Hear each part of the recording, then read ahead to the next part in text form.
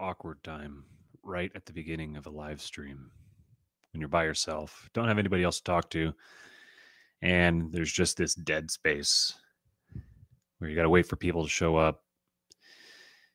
Don't really have anyone to say anything to just yet. Yet at the same time, people will watch this later and they'll be listening to this. Let me let everybody know that I am live now. My email account tells me that there's a live stream going on my channel, so that's a good thing. Let me know, drop a comment in the live chat here if you can see me and hear me. Let me know how things look and sound. What's up, Well Emmanuel? Yes, I hope work allows you to listen as well. This is going to be quite an episode, I think.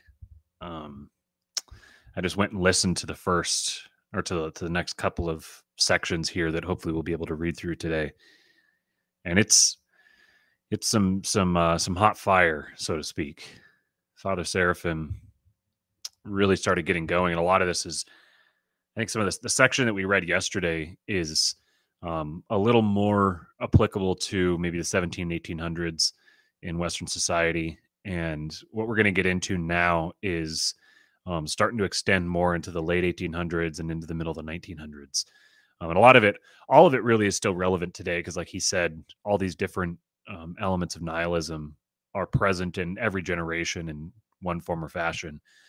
But a lot of this stuff today that we're going to read is a lot more directly applicable. Sound is sufficient. Great. Glad to have you back, Rigovich. Appreciate you.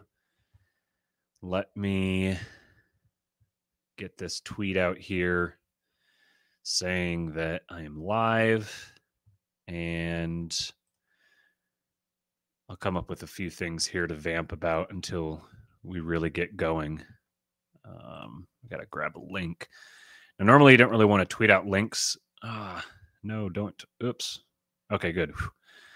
I accidentally clicked the end stream button, and fortunately it asks you if you want to end the stream, because that would have been really bad. Okay, live now. You don't really want to tweet out links to external sites. Here's a free tip for you if you are interested in trying to gain traction on Twitter. Tweeting links to other sites, period, but especially other social media sites, is a really good way to get your account throttled, to not have your tweets shown to other people. Sometimes it's kind of unavoidable. Like in this case, we kind of have to just tweet the link out so people can get to it if they want to. But in general, you don't want to do that. Now it's telling me on YouTube that an error occurred, and please try again later. I'm going to hope that the stream is still going. So let me check this real quick, since I know it's going to take like 30 seconds for you guys to be able to let me know if you're still there. Yeah, looks like it's still going fine. So I don't know why YouTube's giving me grief. All right. So no, you can go ahead and you can tweet it. It's just take it into consideration. Don't, like, I'll see people, they'll set up their Twitter account and it'll like just tweet links to their blog or to their website or something, but they don't actually generate any content. They're not tweeting anything original or replying or interacting with people. You might as well just be firing those tweets off into the void. They're not doing anything for you. Just tweeting links to other sites. I mean, obviously Twitter, they want you, their entire algorithm is geared around getting you to stay on Twitter and interact on Twitter and consume content on Twitter. So they have a very strong incentive to not push you away from the platform. So if people are tweeting out links that would, if you click the link, it would take you away from the platform, well, then Twitter's going to say, well, we're not going to show those tweets to people, which makes sense. I did you guys made me very happy, those of you who voted. I tweeted a little poll before we went live, and I asked what would be more interesting for the content of this live stream. For me to give my tweet on Trump versus DeSantis, because that's kind of all the rage. That's what everyone's talking about right now on Twitter. And would it be more interesting for me to talk about that or to continue with the live reading of Nihilism? And 77% of you guys voted for continuing the live reading of Father Seraphim Rose's Nihilism. And I had a couple of people who don't have Twitter accounts who saw it, who just told me their vote, and they both voted for B as well. So this makes me happy because I mean, if you guys wanted to know my take on Trump and DeSantis, I would give it. And I'm sure at some point in the future, I'll wind up talking about it. But the fact that you guys are digging this particular reading and that you want more of that, that is, that's cool. I'm very glad. I'm very glad to hear that. All right. So real quick, just got to pay some bills here. So humor me as I throw up this really fancy graphic. Fox and Sons Coffee. You guys have heard me talk about them. I did a ad read on them yesterday, and to me, this is more just an ad read. It's actually an example. It's like a case in point, living example of the kind of mentality that I think is going to be the true one of the true antidotes to nihilism. And that is men who are taking an active role in not just exercising kingship in their own lives, but in training other young men to do the same, getting this cross-generational training spun back up again in a way that it used to be like apprenticeship used to be a very common model. It was like the model for people. If your father was a farmer, then you would apprentice with your father and you'd become a farmer and you'd live your life as a farmer. Or if you had different skills or different opportunities, then you might go apprentice yourself to, I don't know, like a mason or a carpenter, or, you might wind up learning to be a diplomat, or all kinds of different careers you could go into. But in all these cases, it generally wasn't like, we're going to send you to this special school where they're going to teach you, give you a broad base of education, quote unquote. And then you can just kind of pick what you want to do. No, you were like directly discipled and guided, and you apprenticed under someone who knew what they were doing. In this particular case, Stephen Fox, the founder of Fox and Sons, he wants to use this business to teach his sons how to build and run a business. And coffee is what he chose to put his mind to make the business about, because he has very fond memories of him drinking coffee with his own father. And it was one of those things that just was just always associated with really positive sentiments to him. And so it was an easy choice. And this is really good coffee. So he's exercising these important principles, and he's demonstrating these important principles of being of service to other people to his sons, where not only are they providing a value to someone, but they're providing a high quality value.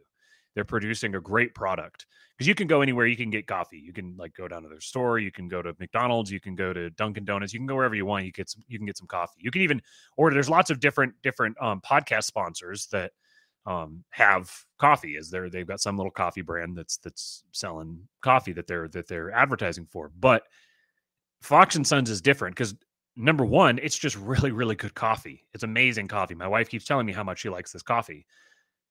And beyond that, you're not just investing in a great product that's really good for you.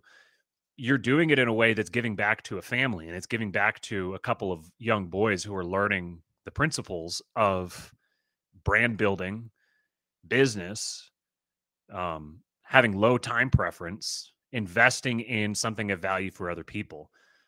So you're able to give to them in the same way that they're giving to you. And that's just something that I think is really cool. This is a part of what the King Pilled message is fathers taking an active role in training up your sons and providing value to your community. So I'm proud to have them be a sponsor of this show. And I'd love it if you guys would show your support for this show and for the company by getting yourself some Fox and Sons coffee. You can use code KING at checkout when you go to foxandsons.com. That's FOXNSONS.com. Use promo code KING. You'll get 18% off any order of $25 or more. And believe me, you'll want to order more than $25 worth of stuff because you're going to go through this coffee fast. It's very, very good. And then shipping is always free on orders of $37.99 or more. So they've got me this nifty little graphic here that you can read if you're watching the video version of this. So again, it's foxandsons.com, foxnsons.com. Use promo code KING. All right, so let's get into this. Let me check on these comments. More Father Seraphim Rose. All right, what's up, Marshall Forward? You're going to get yourself some more Father Seraphim Rose here. All right, so I actually tested this to make sure that screen sharing was going to work. So let me pop it up here. All right, and I like to do this side by side here just because it's kind of weird to be this tiny little face way off in the distance.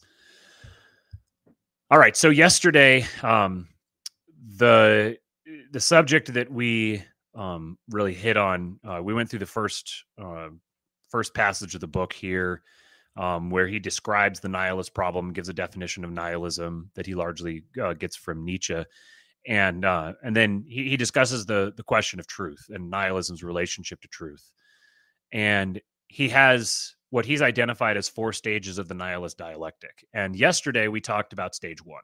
We read through the section of stage 1, which is liberalism.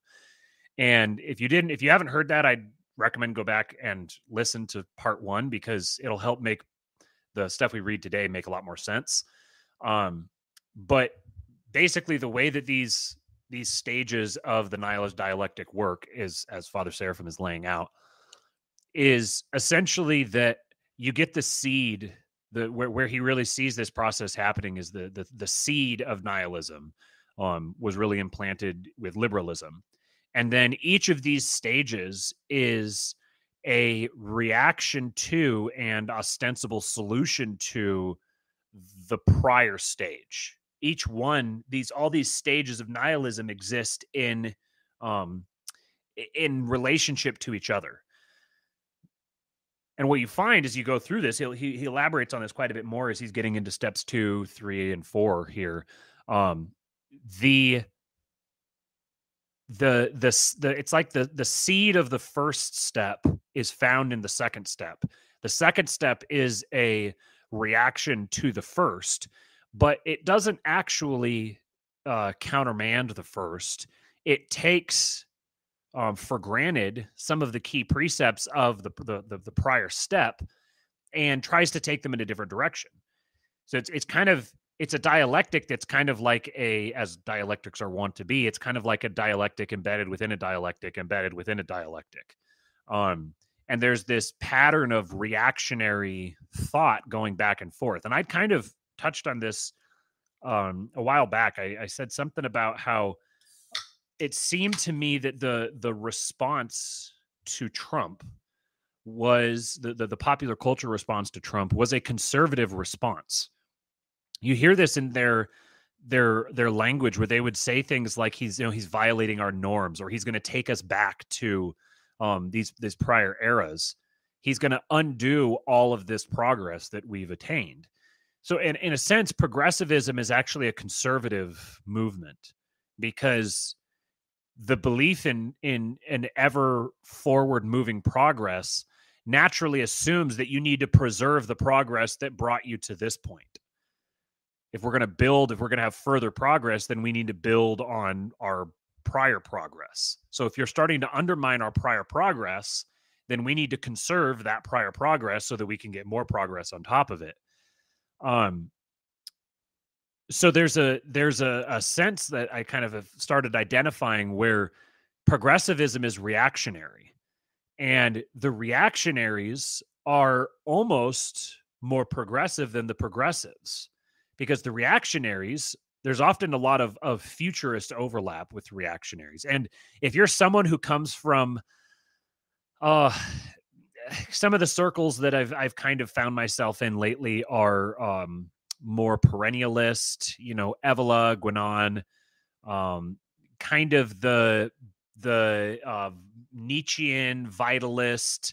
Vitalism is the third step here. So if you're coming from this more explicitly a proponent of fascism, which I don't pearl clutch over fascism.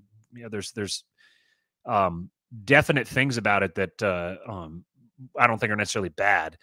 But if you're if you are an explicit enthusiast of mid 20th century European history, if you catch my drift, this is probably going to be a little more.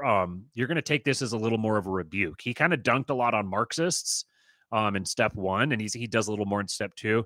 When he gets to step three, vitalism, he starts going guns blazing at Mustache Man and his programs. But anyways, so there's kind of a within the reactionary sphere, you get a lot of futurism. I mean, Moldbug would be the most probably most pertinent example of that. But Moldbug's vision for an ideal society is very postmodern. It's postmodern. It's very it takes a very progressive look at the world. And so that's kind of how these different stages relate to one another, where one of them, the succeeding one looks at the preceding one and says, okay, you diagnosed the problem properly, but you have the wrong solution. Or maybe you have the right solution, but you're looking at the problem in the wrong way. So they're like, I agree with part of what you of your plan, but we disagree on this other part, and that's the substance of it. And so that's how this dialectic begins, kind of just ping ponging back and forth through history. So that's going to be a big part of what he's going to get into with this here today.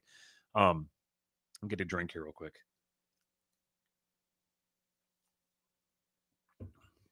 Hopefully my throat will last a little bit better here tonight. That is definitely what she said. Sorry. Hopefully my throat will handle this a little bit better here tonight. I was just trying so hard. I could have coughed 3 times as much as I did in yesterday's stream. Hopefully it'll be a little bit better today, because I'm feeling a little better. So, all right. Once again, for those of you who are not familiar with this format, basically this is intended to kind of be like an interactive audiobook. So I'm live reading it as one would an audiobook, but I'm going to provide commentary here and there. Try to clarify some of it. Some of this book was written in, I think, the 60s. So some of it is very, it's a little bit dense, I guess, is the way that that Father Seraphim liked to write was very, a lot of parenthetical thoughts contained within parenthetical thoughts, very much like the Apostle Paul. Sometimes it'll be like by the time I get to the end of the sentence, I forgot what the beginning of the sentence was. So I'll try to parse out some of that and clarify it a little bit. But anyways, let's get started. So this is Nihilism, the Root of the Revolution of the Modern Age by Father Seraphim Rose, starting with step 2 of his 4-step process of the nihilist dialectic. And step 2 here is realism. And I'll actually read the last paragraph of the prior section. So liberalism is the first stage of the nihilist dialectic, both because its own faith is empty and because this emptiness calls into being a yet more nihilist reaction. A reaction that ironically proclaims even more loudly than liberalism its love of truth, while carrying mankind one step farther on the path of error. This reaction is the second stage of the nihilist dialectic, realism. Part 2, realism. The realism of which we speak, a generic term which we understand as inclusive of the various forms of naturalism and positivism, is, in its simplest form, the doctrine that was popularized precisely under the name of nihilism by Turgenev in Fathers and Sons. The figure of Bazarov in that novel is the type of the new man of the C-60s in Russia. I don't know what the C is supposed to be here. Seems like another, maybe kind of a typo. Simple-minded materialists and determinists who seriously thought, like D. Pisarev, to find the salvation of mankind in the dissection of the frog, or thought that they had proved the non-existence of the human soul by failing to find it in the course of an autopsy. It's like one of those things where, like, I think they quite literally would do an autopsy, and they would weigh someone just before they died, and they would weigh them right after they died and see if there was a difference, and they'd say that was the weight of the soul. So this would be realism. One is reminded of the Soviet nihilists, the new men of our own 60s who failed to find God in outer space. This nihilist is the man who respects nothing, bows before no authority, accepts, so he thinks, nothing on faith, judges all in the light of a science taken as absolute and exclusive truth, rejects all idealism and abstraction in favor of the concrete and the factual. I'm thinking of like Sam Harris, kind of. He is the believer, in a word, in the nothing but, in the reduction of everything men have considered higher, the things of the mind and spirit, to the lower or basic matter, sensation, the physical. As opposed to liberal vagueness, the realist worldview seems perfectly clear and straightforward. In place of agnosticism or an evasive deism, there is open atheism. In place of vague higher values, naked materialism and self-interest. All is clarity in the realist universe, except what is most important and most requires clarity, its beginning and end. Where the liberal is vague about ultimate things, the realist is childishly naive. They simply do not exist for him. Nothing exists but what is most obvious. Such realism, of course, is a self-contradiction, whether it takes the form of a naturalism that tries to establish an absolute materialism and determinism, or a positivism that purports to deny the absolute altogether, or the doctrinaire agnosticism that so readily discourses on the unknowability of ultimate reality. We have already discussed this problem in section 1 of this chapter. But argument, of course, is purely academic in view of the fact that realism, a logical self-contradiction, is not properly treated as a philosophy at all. It is the naive, undisciplined thought of the unreflective practical man who, in our age of oversimplification, thinks to impose his single-minded standards and ideas upon the entire world. Or, on a slightly different level, the equally naive thought of the scientist, bound to the obvious by the requirements of his specialty, when he illegitimately attempts to extend scientific criteria beyond their proper bounds. In the latter sense, it is, to adopt a useful distinction, scientism, as opposed to legitimate science. For it must be understood that our remarks here are not directed against science itself, but against the improper exploitation of its standards and methods that is so common today. It's a little wild that he was writing this like 60 years ago. And he is identifying this stuff here that's become just, it's almost trite to identify some of this stuff now because it's so prevalent. There was something up here that I was gonna, this here where it's not properly treated as a philosophy at all. It's the naive, undisciplined thought of the unreflective, practical man who, in our age of oversimplification, thinks to impose his simple-minded standards and ideas upon the entire world. It's kind of like, oh boy, there's a cough. It's kind of like the factory settings that a lot of people have. A lot of people just have this kind of basic factory settings that they don't really think about where they came from, where they're going. It's just kind of what's immediately in front of them and just kind of deal with the day as it comes and not really being tapped into something bigger than that. Is it correct to call such a philosophy nihilism? More precisely, is it nihilism in the sense in which we have defined that term? The truth is, in the highest sense, knowledge of the beginning and end of things, of the dimension of the absolute. And if nihilism is the doctrine that there is no such truth, then it is clear that those who take scientific knowledge for the only truth and deny what lies above it are nihilists in the exact sense of this term. So let me parse that out a little bit here. So if we take premise 1, that truth is, in the highest sense, knowledge of the beginning and end of things, of the dimension of the absolute, and if nihilism is the doctrine that there is no such truth, then those who take scientific knowledge for the only truth and deny what lies above it are necessarily nihilists. Worship of the fact is by no means the love of truth. I think that's worship of the fact, like the idea of a fact. Worship of the fact is by no means the love of truth. It is, as we have already suggested, it's parody. It is the presumption of the fragment to replace the whole.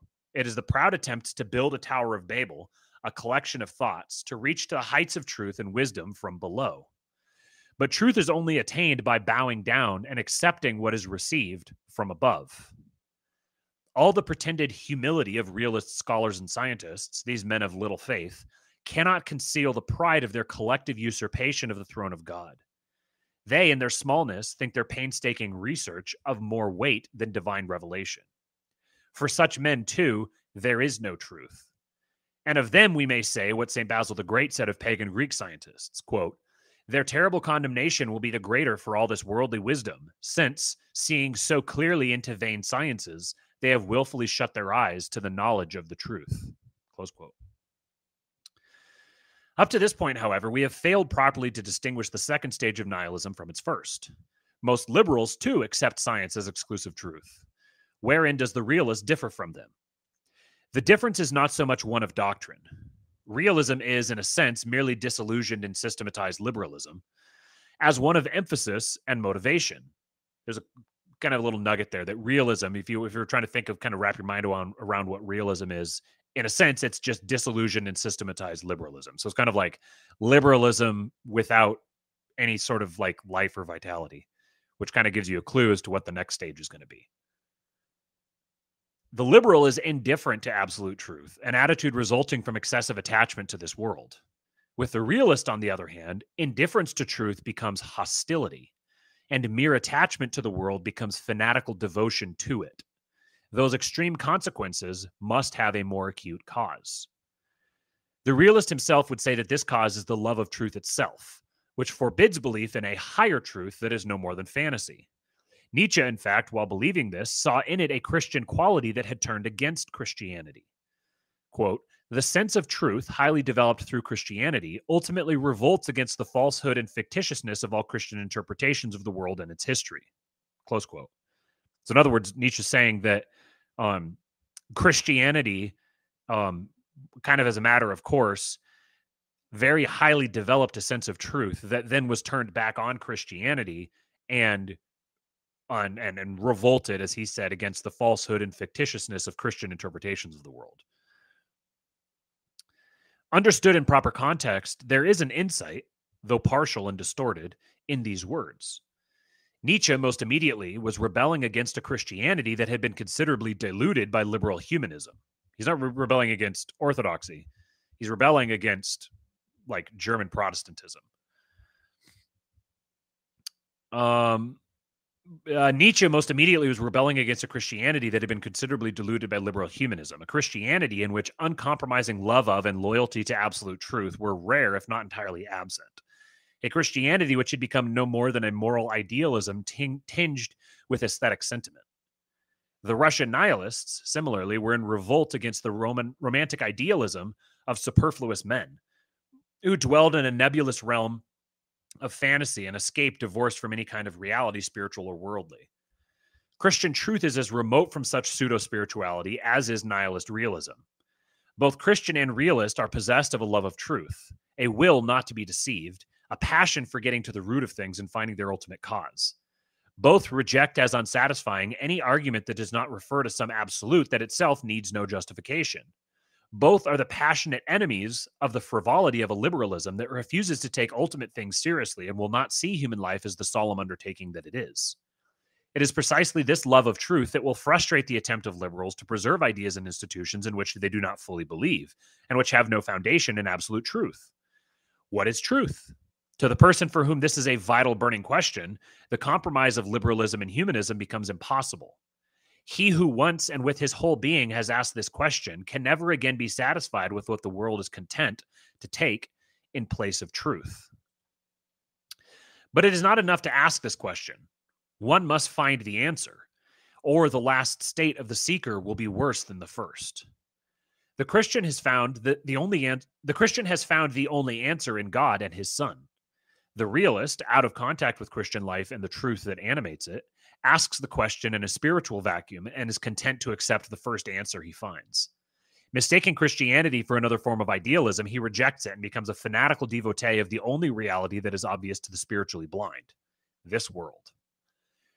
That's a bar right there. Mistaking Christianity for another form of idealism, he rejects it and becomes a fanatical devotee of the only reality that is obvious to the spiritually blind, this world. If that doesn't describe Sam Harris, man. Now, much as it is possible to admire the earnestness of the devoted materialist and atheist, not even the greatest charity can induce us to recognize in him any longer the love of truth which, perhaps, first inspired him. He is the victim, rather, of a love of truth that has gone astray, become a disease, and ended in its own negation. The motives of the realist are, in fact, not pure. He claims to know what, by his own theory of knowledge, cannot be known. We have seen that the denial of absolute truth is itself an absolute. And if he does so, it is because he has an ulterior motive, because he places some otherworldly value above truth. The ruthless realist and truth seeker Nietzsche, seduced by a vision of the Superman, ends in the evocation of the will to untruth and the will to power. Marxist realism, for the sake of a revolutionary millennium, issues in a reign of lies and deception such as the world has never seen. The love of truth, frustrated of its proper object, is prostituted to an irrational cause and becomes a principle of subversion and destruction. It becomes the enemy of the truth it has failed to attain, of every kind of order founded wholly or partially upon the truth, and, in the end, of itself. I'm going to read that sentence one more time. The love of truth, frustrated of its proper object. So, if you have a love of truth, but you aren't directing that love of truth at Christ, then that love of truth will ultimately be prostituted to an irrational cause, and it will become a principle of subversion and destruction. It becomes the enemy of the truth it has failed to attain, of every kind of order founded wholly or partially upon that truth, and in the end, it becomes the enemy of itself. It becomes, in fact, a perfect parody of the Christian love of truth, where the Christian asks the ultimate meaning of everything and is not content until he sees that it is founded on God and his will. The realist likewise questions everything, but only to be able to abolish all suggestion of or aspiration to anything higher, and to reduce and simplify it into the terms of the most obvious and basic explanation. Where the Christian sees God in everything, the realist sees only race, or sex, or the mode of production. If the realist therefore shares in common with the Christian a single-mindedness and earnestness that is totally foreign to the liberal mentality, it is only the better to join in the liberals' attack on Christian truth, and to carry out that attack to its conclusion, the total abolition of Christian truth. What began half-heartedly in liberalism has gathered momentum in realism and now presses to its catastrophic end. Nietzsche foresaw in our century the triumph of nihilism. Jacob Burckhardt, that disillusioned liberal, saw in it the advent of an age of dictators who would be terrible simplifiers in French. It'd be like terrible simplificateur. In Lenin and Stalin, Hitler and Mussolini, with their radically simple solutions for the most complex of problems, the fulfillment of this prediction in the political realm has been well begun. More profoundly, nihilist simplification may be seen in the universal prestige today accorded the lowest order of knowledge, the scientific, as well as the simplistic ideas of men like Marx, Freud, and Darwin, which underlie virtually the whole of contemporary thought and life. That's I love Father Seraphim's the little barbs that he has in here, like the simplistic ideas of men like Marx, Freud, and Darwin. He just casually says that. It's great. Get another drink here real quick.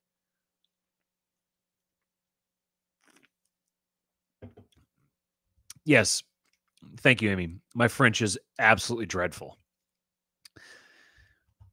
We say life, for it is important, in the previous sentence he'd said, which underlie the virtually the whole of contemporary thought and life.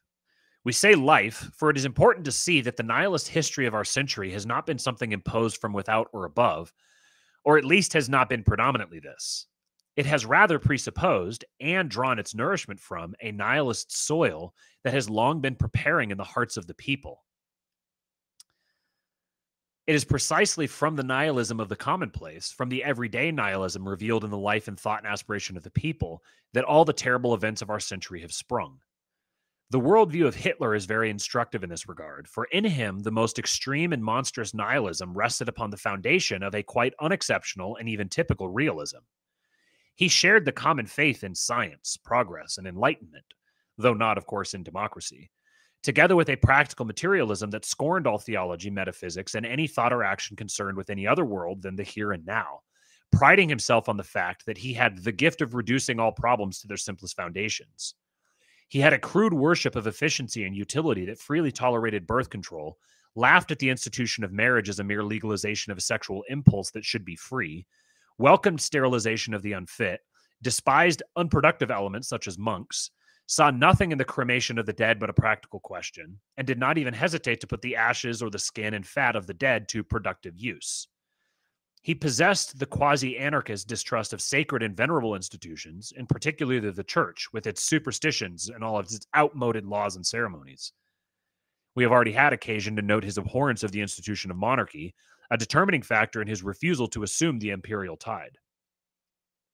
He had a naive trust in the natural mom, the healthy animal who scorns the Christian virtues, virginity in particular, that impede the natural functioning of the body.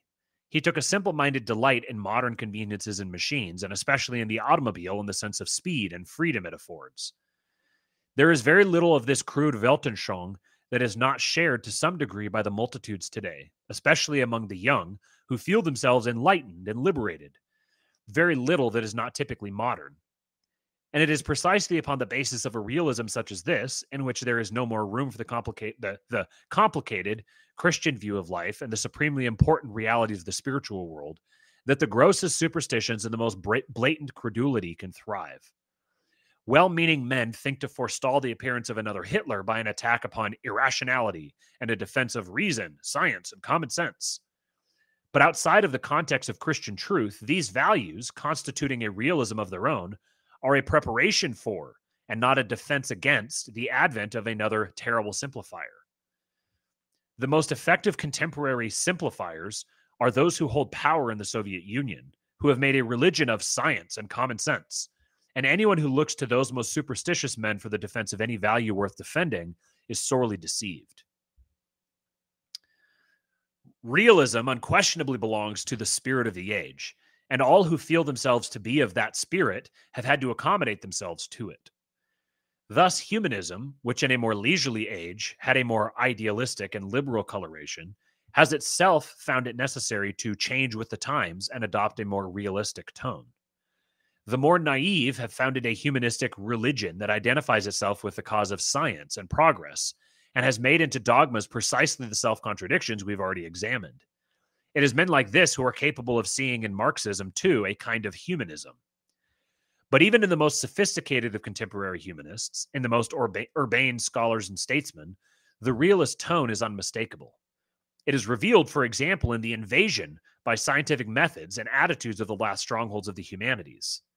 No contemporary scholar in whatever field feels secure unless his work is to be the fullest possible degree scientific, which often means, of course, scientistic. Remember, again, he's writing this 60 years ago.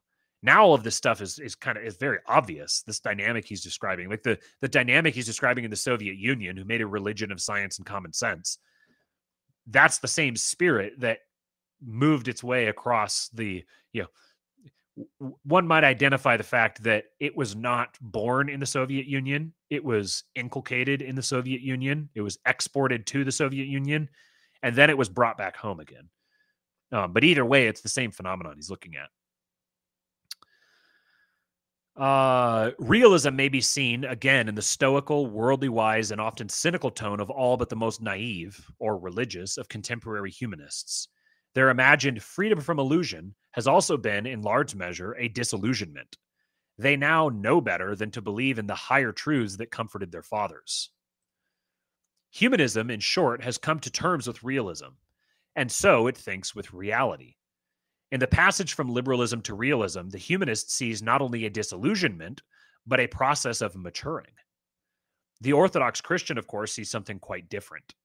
If the function of liberalism was to obscure, with the smoke of tolerance and agnosticism, the higher truths concerning God and the spiritual life, the task of the realism we have been examining has been to annihilate those truths. In this second stage in the progress of the nihilist dialectic, heaven has been closed off from the gaze of men, and men have resolved never again to take their eyes off the earth, but to live henceforth in and for this world alone. This realist resolve is as present in a seemingly innocent logical positivism and scientific humanism as it is in the obviously satanic phenomena of Bolshevism and National Socialism. The consequences of this resolve are hidden from those who make it, for they involve the very reality to which realism is blind, the reality both above and below the narrow realist universe. We shall see how a closing off of heaven looses unexpected forces from below that make a nightmare of the nihilist dream of a new earth, and how the new man of realism will resemble less a mythological, fully developed perfect humanity than a veritable subhumanity, such as never before been encountered in human experience. We must now explore the next step in the progress of the nihilism that leads to those ends: vitalism. This is where you can see him hinting in this second to last sentence here. a nightmare of the nihilist dream of a new earth and how the new man of realism will resemble less a mythological, fully developed, perfect humanity than a veritable subhumanity such as never before been encountered in human experience. He's talking about transhumanism. He's not transhumanism was not even as completely fully developed back then as it is now, but this is the phenomena that he's driving at. He's identifying this 60 years ago, that transhumanism was coming, that there was going to be a push for creating a fully developed, perfect humanity, but it was in actuality going to wind up creating a subhumanity of these people who are basically becoming drones.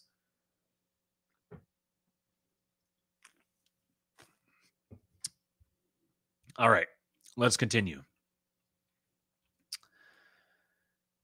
One more thought before we get going. So you can see here that liberalism kind of sets up as ambivalent to Christian truth. More specifically, liberalism is ambivalent toward Christ. That sets the stage or paves the road for realism, which is explicitly hostile to Christian truth, that is, to Christ. That then, if you can kind of track the trajectory here, the natural next step is going to be, if ambivalence has set the stage for hostility and annihilation, then what must come next? You must have a replacement of Christ. First you were ambivalent to him, then you were hostile to him and annihilated him. Now you have to replace him with something. This is vitalism. Liberalism and realism have been leading men for a century and more down a false path, whose end, if the path had not been deflected, would have been something like one of those reverse utopias of which we have now heard so much. A more terrible, brave new world, perhaps, an inhuman technological system wherein all worldly problems would be solved at the cost of the enslavement of men's souls. Against this utopia of rationalist planning, many protests have been raised in the name of the concrete and personal, of the unplanned and unsystematic needs of human nature that are at least as essential, even for a purely worldly happiness, as the more obvious material needs. A protest, above all, in the name of life, which, whatever it may mean, would clearly be stifled in the realist paradise. The realist paradise is just like completely devoid of, and it's so ruthlessly materialistic that it's completely devoid of any life. It's devoid of vitality. It's cold, harsh, calculating, ruthlessly pragmatic. So human beings are inherently aware of the fact that many of the things that we need to live, to survive, are not material. Even if consciously we may not acknowledge that, we're aware of it. Things like freedom and love and trust and community. These are all things that we innately need. And so if you're trying to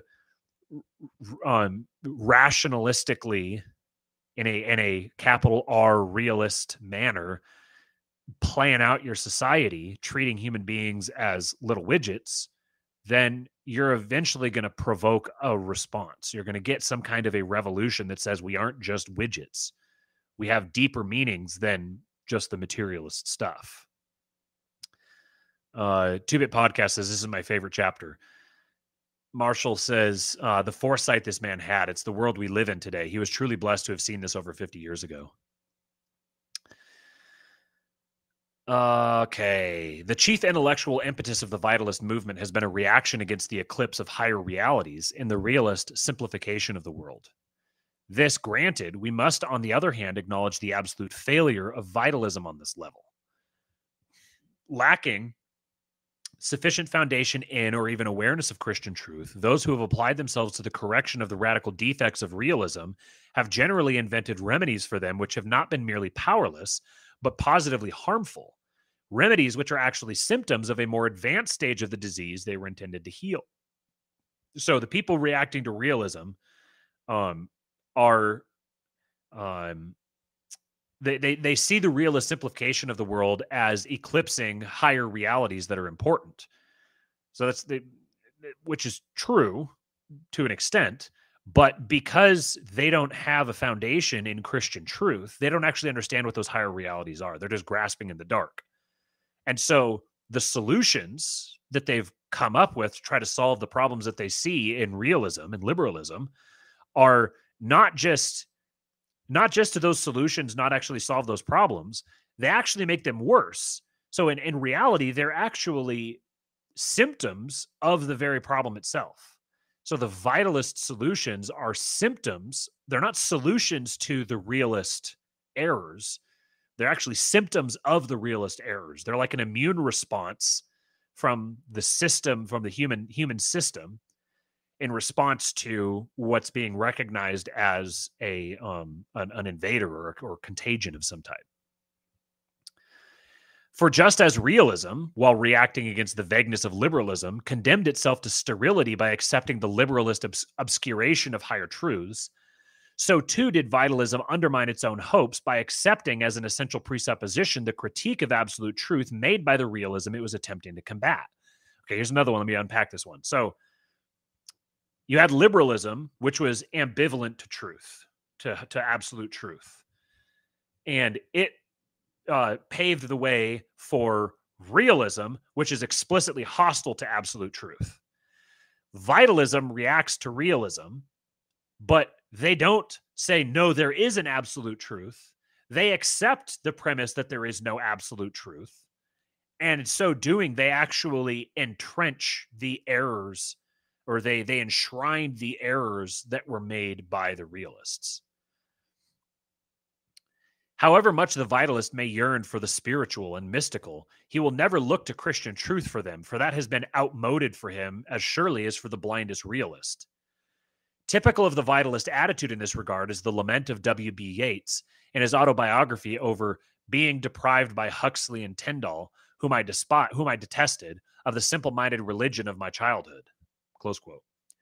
Whatever psychological justification such an attitude may have, it has nothing whatever to do with the truth of things, and the consequences have been nothing but harmful. Thank you, Mama.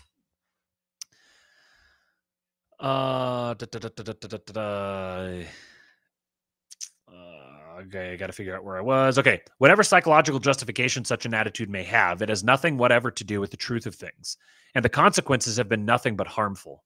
There is no form of vitalism that is not naturalistic. None whose entire program does not begin and end in this world. None whose approach to any other world is anything but a parody. The path of nihilism, let us note again, has been progressive. The errors of one of its stages are repeated and multiplied in its next stage. There is no question, then, of finding in vitalism a return to Christian or any other truths. There is, however, inevitably some pretense among vitalists to do so. Many critics have noted the pseudo-religious character even of Marxism, though that epithet is applicable only to the misplaced fervor of its more enthusiastic devotees, and not to its doctrine, which is too clearly anti-religious in character. In vitalism, the question of pseudo-religion becomes much more serious. Here, a quite understandable lament over the loss of spiritual values becomes fodder, on the one hand, to subjective fantasies, and sometimes to actual Satanism, which the undiscriminating take as revelations of the spiritual world, and on the other hand, to a rootless eclecticism that draws ideas from every civilization and every age and finds a total arbitrary connection between these misunderstood fragments and its own debased conceptions. All right, let me go back through that one there. So, a quite understandable lament over the loss of spiritual values. So the vitalist is lamenting the loss of spiritual values. And but that lament turns into, because they're not grounding this approach in Christian truth, then they get, on one hand, basically just kind of loony people to the point of actual Satanism. And the undiscriminating take that Satanism as actual revelations of the spiritual world. There's basically people who are like doing drugs and coming back with visions of the other worlds and that sort of thing. And then on the other hand, you get this perennialism, this rootless eclecticism, which draws ideas from every civilization and every age and finds a totally arbitrary connection between these misunderstood fragments and its own debased conceptions. So these people, he was actually a student of Guénon. He studied Guénon for quite a while, and that led him into traditionalism, which is ultimately what led him to orthodoxy.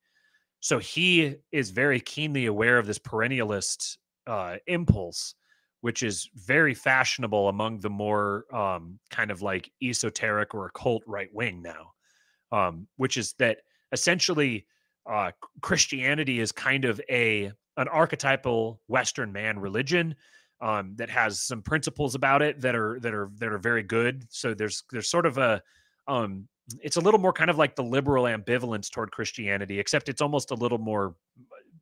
There's aspects of it that they are willing to tolerate, but they want to incorporate it with aspects of Buddhism and they take all these different religions and they kind of want to pick and choose their little pieces of it because they believe that there's kind of this vague conception of a general truth that's sort of an accumulation of little truths out of all the different worldviews, all the different ideologies. If you pull them all together, they're all rooted somewhere in some kind of a truth. So all we have to do is just kind of grab bag everything and put it together and we can create our own truth.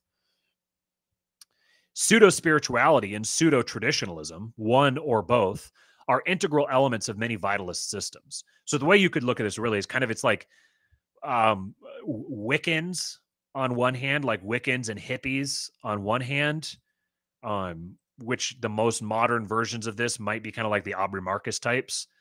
And then pseudo-traditionalism, on the other hand, it would kind of range from, I love the man, but kind of range from Graham Hancock a little bit to the like BAP. This would be the same kind of the same vein of what he's talking about here. We must be cautious then in examining the claims of those who would restore a spiritual meaning to life, and especially of those who fancy themselves allies or adherents of Christianity. Spiritualist errors are far more dangerous than any mere materialism, and we shall in fact find in part 3 of this work that most of what passes for spirituality today is in fact a new spirituality, a cancer born of nihilism that attaches itself to healthy organisms to destroy them from within. This tactic is the precise opposite of the bold realist attack upon truth in the spiritual life. It is no less a nihilist tactic, but it is no less a nihilist tactic and a more advanced one. So where the realist directly attacked truth and spiritual life, and where the liberal was ambivalent toward truth and spiritual life, the vitalist is a they're not going to like this. The vitalist is a subversive attack on truth and the spiritual life. 2-Bit says Hinduism is one of the main ones they try to smash into Christianity. I'm guessing it's the hierarchy structure in it that appeals and seems parallel. Yeah, that's right. Did I say I meant Hinduism? And I think I said Buddhism. Hinduism was the one I was thinking of.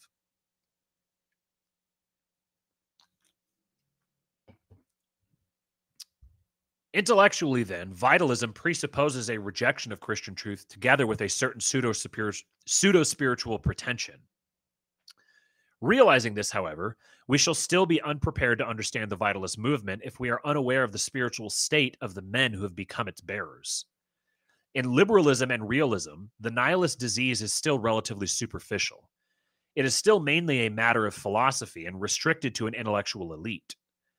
In vitalism, however, as already in Marxism, the most extreme manifestation of the realist mentality, the disease not only develops qualitatively, it also extends itself quantitatively.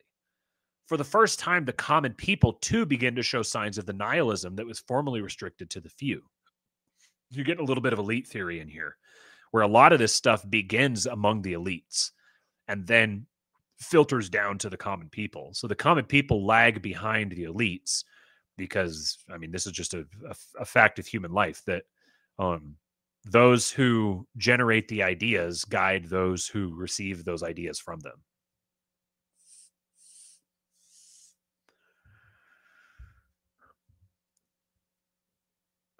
This fact is, of course, in perfect accord with the internal logic of nihilism, which aspires, like the Christianity it was called into existence to destroy, to universality.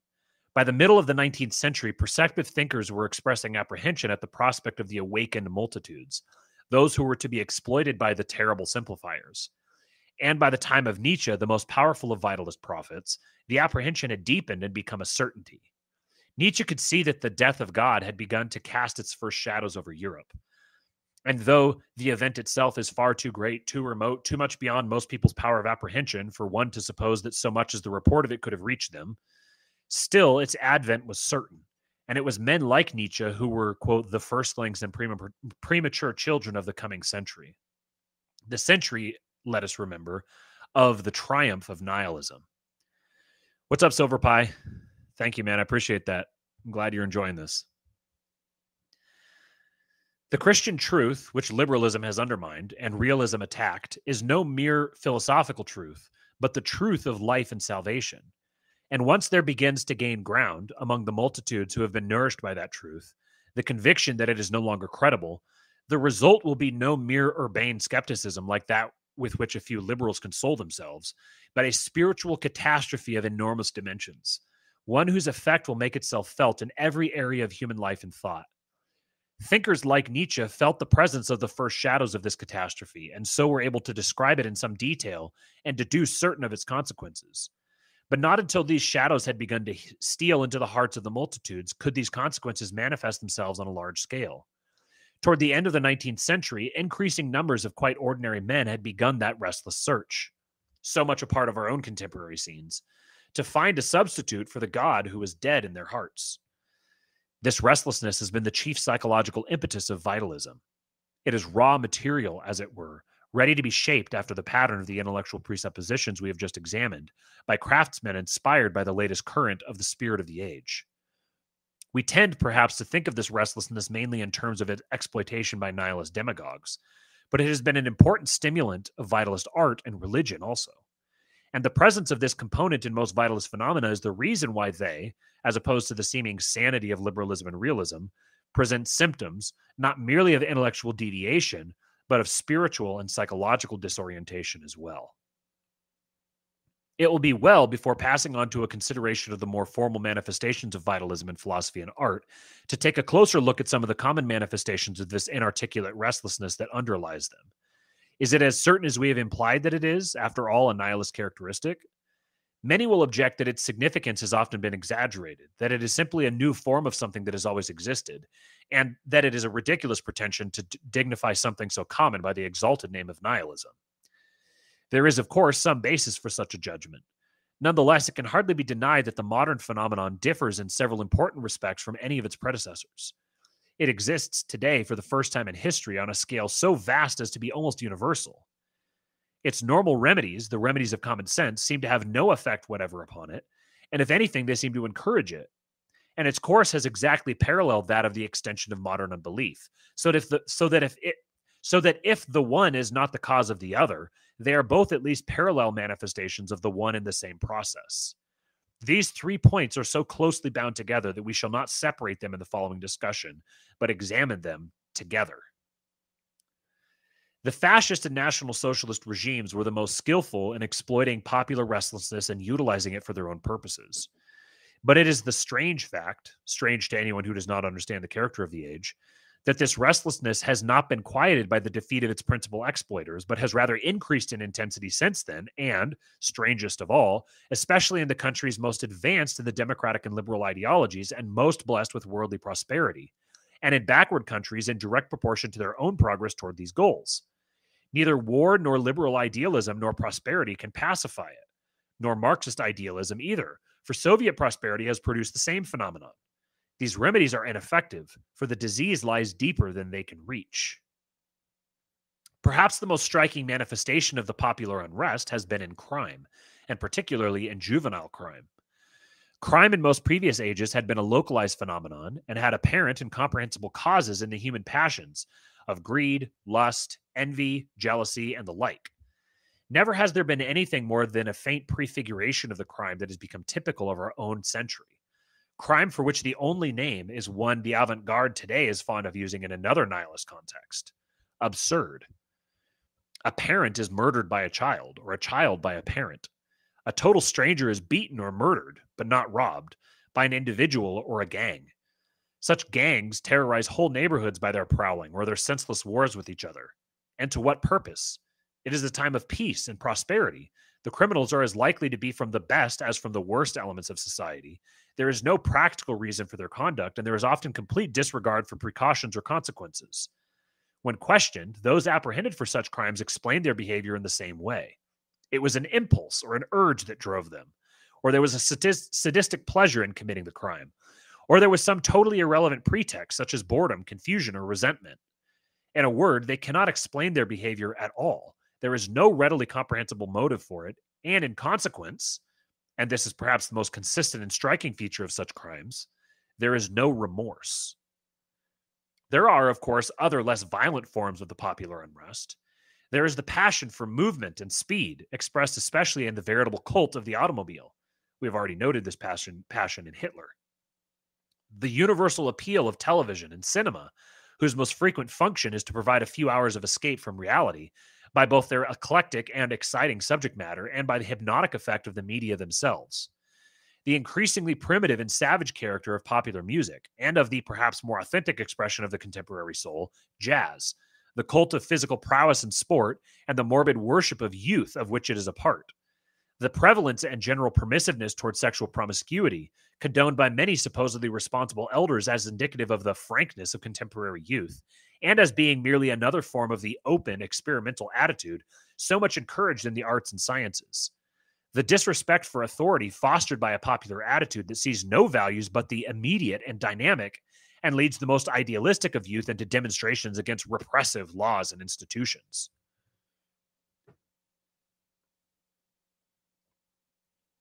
In such phenomena, activity is clearly an escape from boredom, from meaninglessness, and most profoundly, from the emptiness that takes possession of the heart that has abandoned God. Revealed truth, that has abandoned God, revealed truth, and the morality and conscience dependent upon that truth.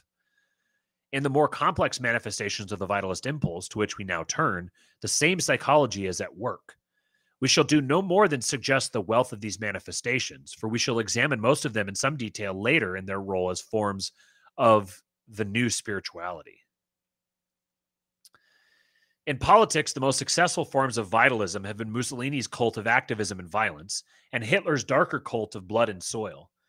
The nature of these is too familiar to the present generation to need further comment in this context. It is perhaps not so obvious today, however, when the political barometer so clearly points to the left. Remember, he wrote this in the 60s. When the political barometer so clearly points to the left, just how profound was the appeal of these movements when they appeared some 40 years ago.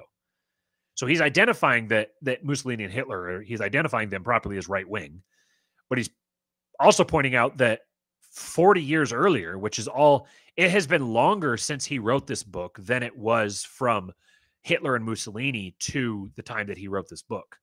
So Hitler and Mussolini were more memorable or were more recent in memory for Father Seraphim writing this book and the culture around him than the 60s are to us now. He was writing, let's see, 40 years. So it would have been like the 80s. So to him, Hitler and Mussolini would be like the 80s now, like the fall of communism. And he's identifying how popular and compelling and appealing they were, even though the society at the point that he's writing this now finds them repellent and abhorrent and awful and terrible and, all the whole nine yards. Quite apart from the uprooted masses, who were the principal object of their exploitation, a not inconsiderable section of the intellectual and cultural avant-garde also became enthusiastic sympathizers of the nihilist demagogues, at least for a while. If few among the sophisticated took either Nazism or fascism as a new religion, some at least welcomed one or the other of them as a salutary antidote to the democracy, science, and progress, that is, the liberalism and realism, that seemed to promise a future no sensitive man could envision without apprehension. Their dynamism, vitality, and pseudo-traditionalism seemed deceptively refreshing to many who were breathing the stifling intellectual atmosphere of the time. Modern art has held a similar appeal, and its similar reaction against lifeless academic realism has likewise led into strange fields. New and exotic sources and influences have been found in the art of Africa, the Orient, the South Seas, of prehistoric man, children, and madmen, in spiritism and occultism. Continual experimentation has been the rule, a constant search for new forms and techniques.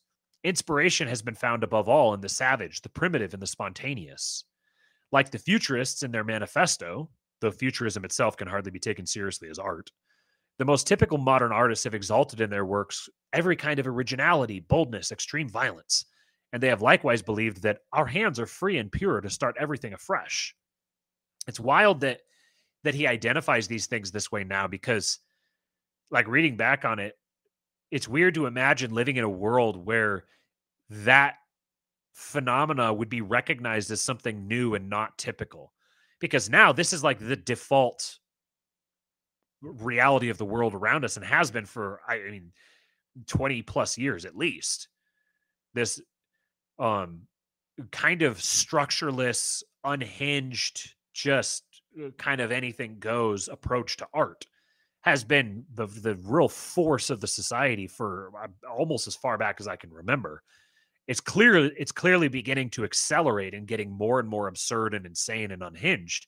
But to live in a society where you would be able to kind of identify that, like, um you know, this constant search for new. It's like some of the stuff that he describes here almost doesn't seem that objectionable to my sensibilities, which shows me just how far beyond where he was I've moved, to where you're going back further than him is even more removed from where I am now. It's kind of, it's wild to think about the way that human cultures evolve this way. The artist, according to the vitalist myth, is a creator, a genius. He is inspired. In his art, realism is transformed by vision. It is a sign and a prophecy of a spiritual awakening. The artist, in short, is a magician in his own realm, in precisely the same way Hitler was in politics. And in both, it is not truth, but subjective feeling that reigns. In religion, or to speak more precisely, pseudo-religion, the restless experimentation characteristic of vitalism has manifested itself in even more varied forms than it has in the schools of modern art. There are, for example, the sects whose deity is a vague immanent force. These are the varieties of new thought and positive thinking, whose concern is to harness and utilize this force as if it were a kind of electricity. Closely related to these are occultism and spiritism, as well as certain spurious forms of Eastern wisdom, which abandon all pretense of concern with God explicitly to invoke more immediate powers and presences. One other thing about Father Seraphim I forgot to mention earlier is that he was he studied under Alan Watts, the British Eastern mystic kind of guy. So he's very intimately familiar with this world he's describing. Religious vitalism appears also in the widespread cult of awareness and realization. In a fairly restrained form, this is present in the devotees of modern art and the creative act and vision that inspire this art. The indiscriminate quest for enlightenment, as in those under the influence of Zen Buddhism, is a more extreme form of this cult, and the supposed religious experience stimulated by various drugs is perhaps its reductio ad absurdum. Again, there is the attempt to fabricate a pseudo-pagan cult of nature, and especially of its most primary and basic elements: the earth, the body, sex. Nietzsche's Zarathustra is a powerful prophet of this cult, and it is the central theme of D.H. Lawrence and other novelists and poets of this century. And there is the attempt in most kinds of existentialism and personalism to turn religion into no more than a personal encounter with other men, and sometimes with a vaguely conceived God. Or, in pathological atheistic existentialism, to make a religion of rebellion and frenzied self-worship. All of these vitalist manifestations of the religious impulse share in common a hostility to any stable or unchanging doctrine or institution, and a paramount concern with and pursuit of the immediate values of life, vitality, experience, awareness, or ecstasy. We have delineated the most striking features of vitalism and given some suggestion of its extent, but we have yet to define the term itself and expose its nihilist character. Liberalism, as we have seen, undermined truth by indifference to it, retaining, however, the prestige of its name. And realism attacked it in the name of a lesser, partial truth. Vitalism, as opposed to both of these, has no relation to truth whatever. It simply devotes its whole concern to something of an entirely different order. The falseness of an opinion, said Nietzsche, is not for us any objection to it. The question is, how far an opinion is life-furthering or life-preserving? When such pragmatism begins, nihilism passes into the vitalist stage, which may be defined as the elimination of truth as the criterion of human action and the substitution of a new standard, the life-giving, the vital. It is the final divorce of life from truth. Vitalism is a more advanced kind of realism, sharing the latter's narrow view of reality and its concern to reduce everything higher to the lowest possible terms. Vitalism carries the realist intention one step further. Where realism tries to establish an absolute truth from below, vitalism expresses the failure of this project in the face of the more realistic awareness that there is no absolute here below, that the only unchanging principle in this world is change itself. Realism reduces the supernatural to the natural, the revealed to the rational, truth to objectivity. Vitalism goes further and reduces everything to subjective experience and sensation. In other words, up here, vitalism tries to out-realism realism. Vitalism sees realism as too idealistic. It's doing to realism what realism did to liberalism. Realism told liberalism, "Oh, you're too, head in the clouds, pie in the sky. You're not realistic. You're not grounded enough. You need to be cold, rational, grounded." And then vitalism says to realism, "You're delusional. You're out of your mind. Human beings are not rational widgets. In fact, everything is all that matters is the spiritual, is the experiential. That's all that matters. The cold, rational stuff, we don't need to worry about that. The factualness of something isn't as important as the usefulness of it. The usefulness is what's real. The truthfulness is not." So it becomes where liberalism is ambivalent to truth and realism is hostile to truth. Vitalism sees itself as transcending truth. So this is man making himself God.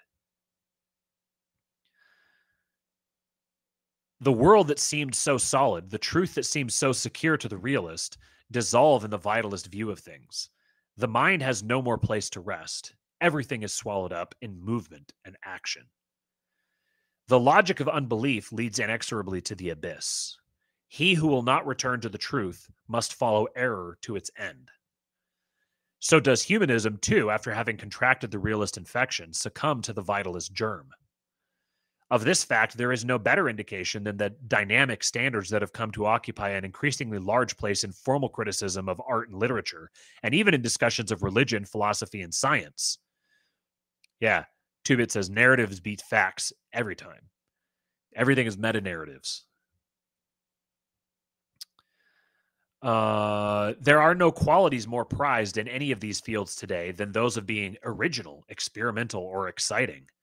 The question of truth, if it is raised at all, is more and more forced into the background and replaced by subjective criteria: integrity, authenticity, individuality. Such an approach is an open invitation to obscurantism, not to mention charlatanry. And if the latter may be dismissed as a temptation for the vitalist that has not become the rule, it is by no means possible to ignore the increasingly blatant obscurantism which the vitalist temperament tolerates and even encourages. So he's saying it's an open invitation to obscurantism, not to mention charlatanry, where you can go from just being like super open-minded to where now you're using open-mindedness as a weapon to actually intentionally abolish things like discipline and standards under the guise of, we're just being open-minded. That's what he's meaning by charlatanry. And he's saying your response to this might be, well, that's just a temptation for the vitalist, but it's not actually a core part of what it is to be a vitalist. He's like, well, it's getting pretty hard to ignore how increasingly blatant this world of no standards thing is becoming, to where it's getting a little absurd, to pardon the pun. There comes a point where you can't just plead ignorance. There obviously has to be some sort of malevolent intent that's taking advantage of this reality. It becomes ever more difficult in the contemporary intellectual climate to engage in rational discussion with vitalist apologists. If one, for example, inquires into the meaning of a contemporary work of art, he will be told that it has no meaning, that it is pure art and can only be felt, and that if the critic does not feel it properly, he has no right to comment on it. The attempt to introduce any standard of criticism, even of the most elementary and technical sort, is countered by the claim that old standards cannot be applied to the new art, that they are static, dogmatic, or simply out of date, and that art today can be judged only in terms of its success in fulfilling its own unique intentions. If the critic sees a morbid or inhuman intent behind a work of art, the apology is that it is an accurate reflection of the spirit of the age, and it is implied that a man is naive if he believes that art should be more than that. The latter argument is, of course, the favorite one of every avant-garde today, whether literary, philosophical, or religious. For men weary of truth, it is enough that a thing is, and that it is new and exciting. There's a lot of get off my lawn kind of energy here to Father Seraphim, but it's very true. And I mean, this stuff should feel. It's almost like the details of the observations themselves are so obvious to us today as to seem trite. But the way he's packaging it and the way he's tying these together and showing this trajectory, that's what's really, I think, profound about this book. And the fact that he was able to identify this pattern and this trend 60 years ago, and that it still holds true today, and it's continued, and he's become more and more right as time has gone by. I think that's very, which is very profound. Tubit says, Blessed Seraphim Rose is demonstrating here the tension between the desire for truth and the desire for what we want the truth to be. The nihilist thinks these two things are the same. Yeah, this is the worship of the human will is what vitalism is. It's really, you have the Nietzschean will to power. At root, though, what this is the worship of the individual, the explicit, where realism, maybe realism dethroned God, but it didn't spit in his face, and vitalism is spitting in his face. Not only saying you've been dethroned, but you've been dethroned and it's a good thing. They're really leaning into it, so to speak. There are perhaps understandable reactions to the overly literary and utilitarian approach of liberalism and realism to realms like art and religion, which use a language quite unlike the prosaic language of science and business. To criticize them effectively, surely one must understand their language and know what it is they're trying to say. But what is equally clear is that they are trying to say something. Everything man does has a meaning, and every serious artist and thinker is trying to communicate something in his work. If it be proclaimed there is no meaning, or that there is only the desire to express the spirit of the age, or that there is no desire to communicate at all, why, these two are meanings, and very ominous ones, which the competent critic will surely notice.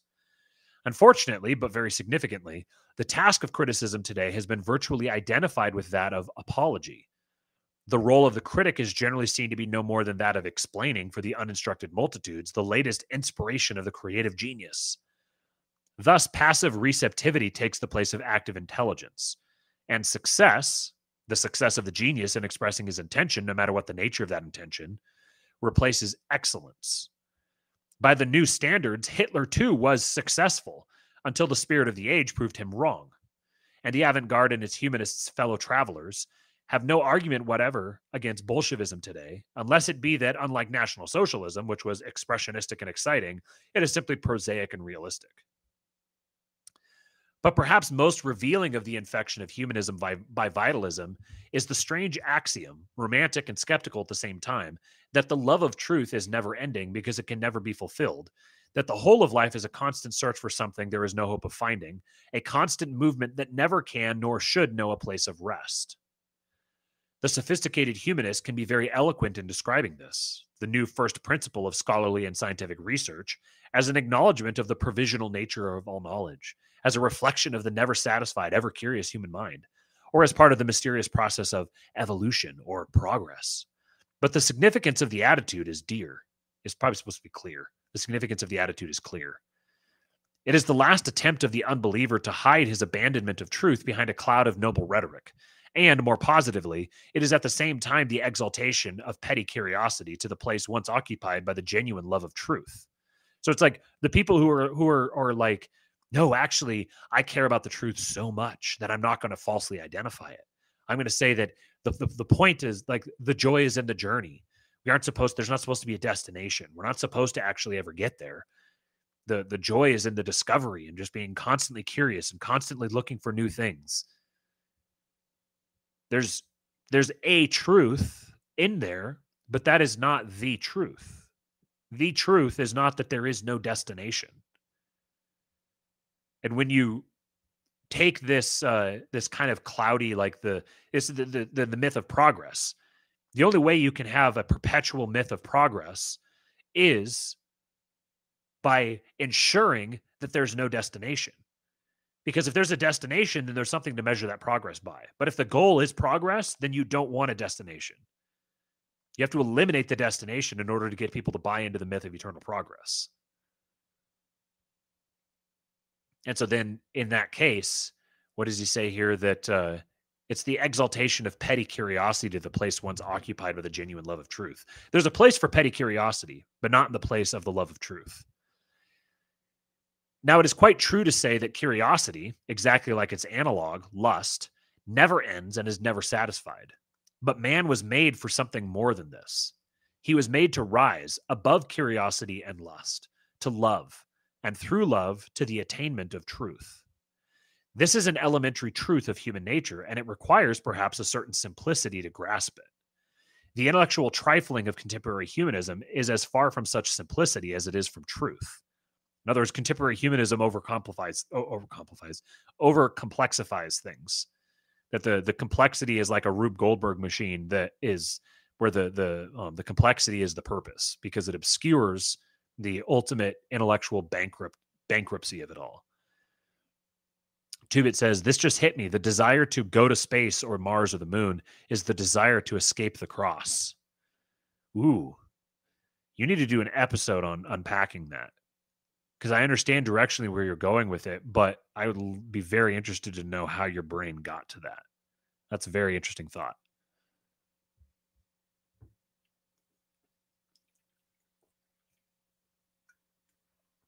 You're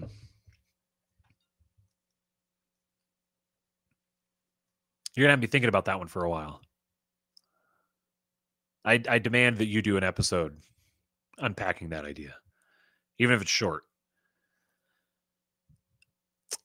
The appeal of vitalism is, as we've already suggested, quite understandable psychologically. Only the dullest and least perceptive of men can remain satisfied for long with the dead faith of liberalism and realism. There's another one of if like he doesn't throw punches, he sticks daggers in your ribs.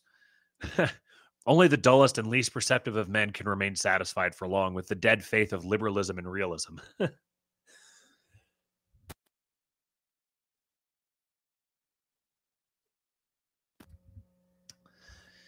Extreme elements. Okay, this doesn't make sense. There's a typo here. What is this supposed to say? Extreme elements first. Okay. All right, I follow what he's saying. So only the dullest and least perceptive of men can remain satisfied for long with the dead faith of liberalism and realism. Extreme elements first, artists, revolutionaries, the uprooted multitudes, and then one by one, the humanist guardians of civilization, and eventually even the most respectable and conservative elements of society, become possessed of an inner disquiet that leads them into the pursuit of something new and exciting. No one knows exactly what. So it starts with because liberalism and realism are so dead and dull, that eventually it starts with the extreme people. The change and revolution really begins at the fringes, but eventually that becomes contagious and it gets all the way into the most conservative and respectable center cores of the society. They get this inner kind of restlessness, this desire, this recognition for wanting something more. And it turns into this pursuit of what's new and exciting with no clear goal. Nihilist prophets, at first generally scorned, come into fashion as men come to share their unrest and forebodings. They are gradually incorporated into the humanist pantheon and are looked to for insights and revelations that will take men out of the barren desert into which realism has led them. Two-Bit says, I'll touch on it tomorrow, but we can delve on the King Pill Discord that everybody should join up to if they haven't already. Yes, if you've seen this nifty little ticker going along on the bottom here, there's a link there, subscribestar.com/kingpill. You can join the King Pill Discord. And after I finish up here, I think we're getting pretty close to the end. After I finish up, then later this evening, I'm going to do a voice chat in the Discord. So if you have any questions or you just want to talk or BS, there's a good group of guys in there. So I'll do a voice chat. I'll be in there for, I don't know, maybe 45 minutes or something like that after I get Eastwood put down to bed. So yeah, I should clarify that so my wife doesn't hurt me. After I assist my wife in putting Eastwood to bed. Eastwood is a handful. He's a beautiful, beloved little boy who is an absolute handful, and my wife is a pure saint for her patience and dedication to him. And I do not want to give her short shrift on that. Okay. Beneath the trivial sensationalism and eclecticism that characterize the contemporary trend to mysticism and spiritual values lies a deep hunger for something more substantial than liberalism and realism have provided or can provide. A hunger that the varieties of vitalism can only tease but never satisfy. Men have rejected the Son of God, who, even now, desires to dwell in men and bring them salvation. And finding intolerable the vacuum this rejection has left in their hearts, they run to madmen and magicians, to false prophets and religious sophists for a word of life. But this word, so readily given, itself turns to dust in their mouths when they try to repeat it. Realism, in its rage for truth, destroys the truth. In the same way, vitalism, in its very quest for life, smells of death. The vitalism of the last 100 years has been an unmistakable symptom of world weariness, and its prophets, even more clearly than any of the philosophers of the dead liberalism and realism they attacked, have been a manifestation of the end of Christian Europe. Vitalism is the product, not of the freshness and life and immediacy its followers so desperately seek, precisely because they lack them, but of the corruption and unbelief that are but the last phase of the dying civilization they hate. One need be no partisan of the liberalism and realism against which vitalism reacted to see that it has overreacted, that its antidote to an undeniable disease is itself a more potent injection of the same nihilist germ that caused the disease. Beyond vitalism, there can be only one more definitive stage through which nihilism may pass: the nihilism of destruction.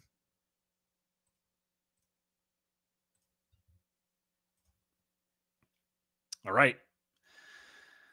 So we got through realism and vitalism. Now we've got the nihilism of destruction, and then we'll continue from there. The nihilism of destruction is quite a bit shorter. And then the next section goes into the theology and spirit of nihilism as he starts digging into it a little more in depth. So let's see here. Next time, we'll probably get through the nihilism of destruction and then the first section of the next half, and we'll probably be able to get through the second section as well. Hope you guys are enjoying this. Do me a favor for the sake of the algorithm. I've been out of the game for a while here, and so I've kind of fallen out of the algorithm. I think videos don't get recommended the same.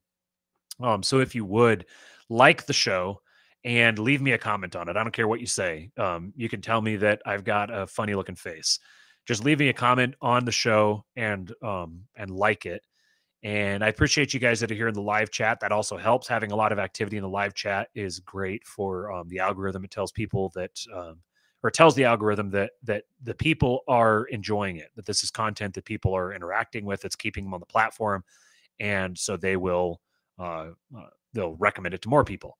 And I'd like to get this stuff in front of more people. I think that orthodoxy is really kind of starting to make inroads into Western culture at just the right time. And I don't want to be an ortho bro. I don't want to be the guy who's going out and I mean, no offense to the people who go out and they debate and they get into all that stuff. Like, I appreciate them. That's a thing for them that they want to do.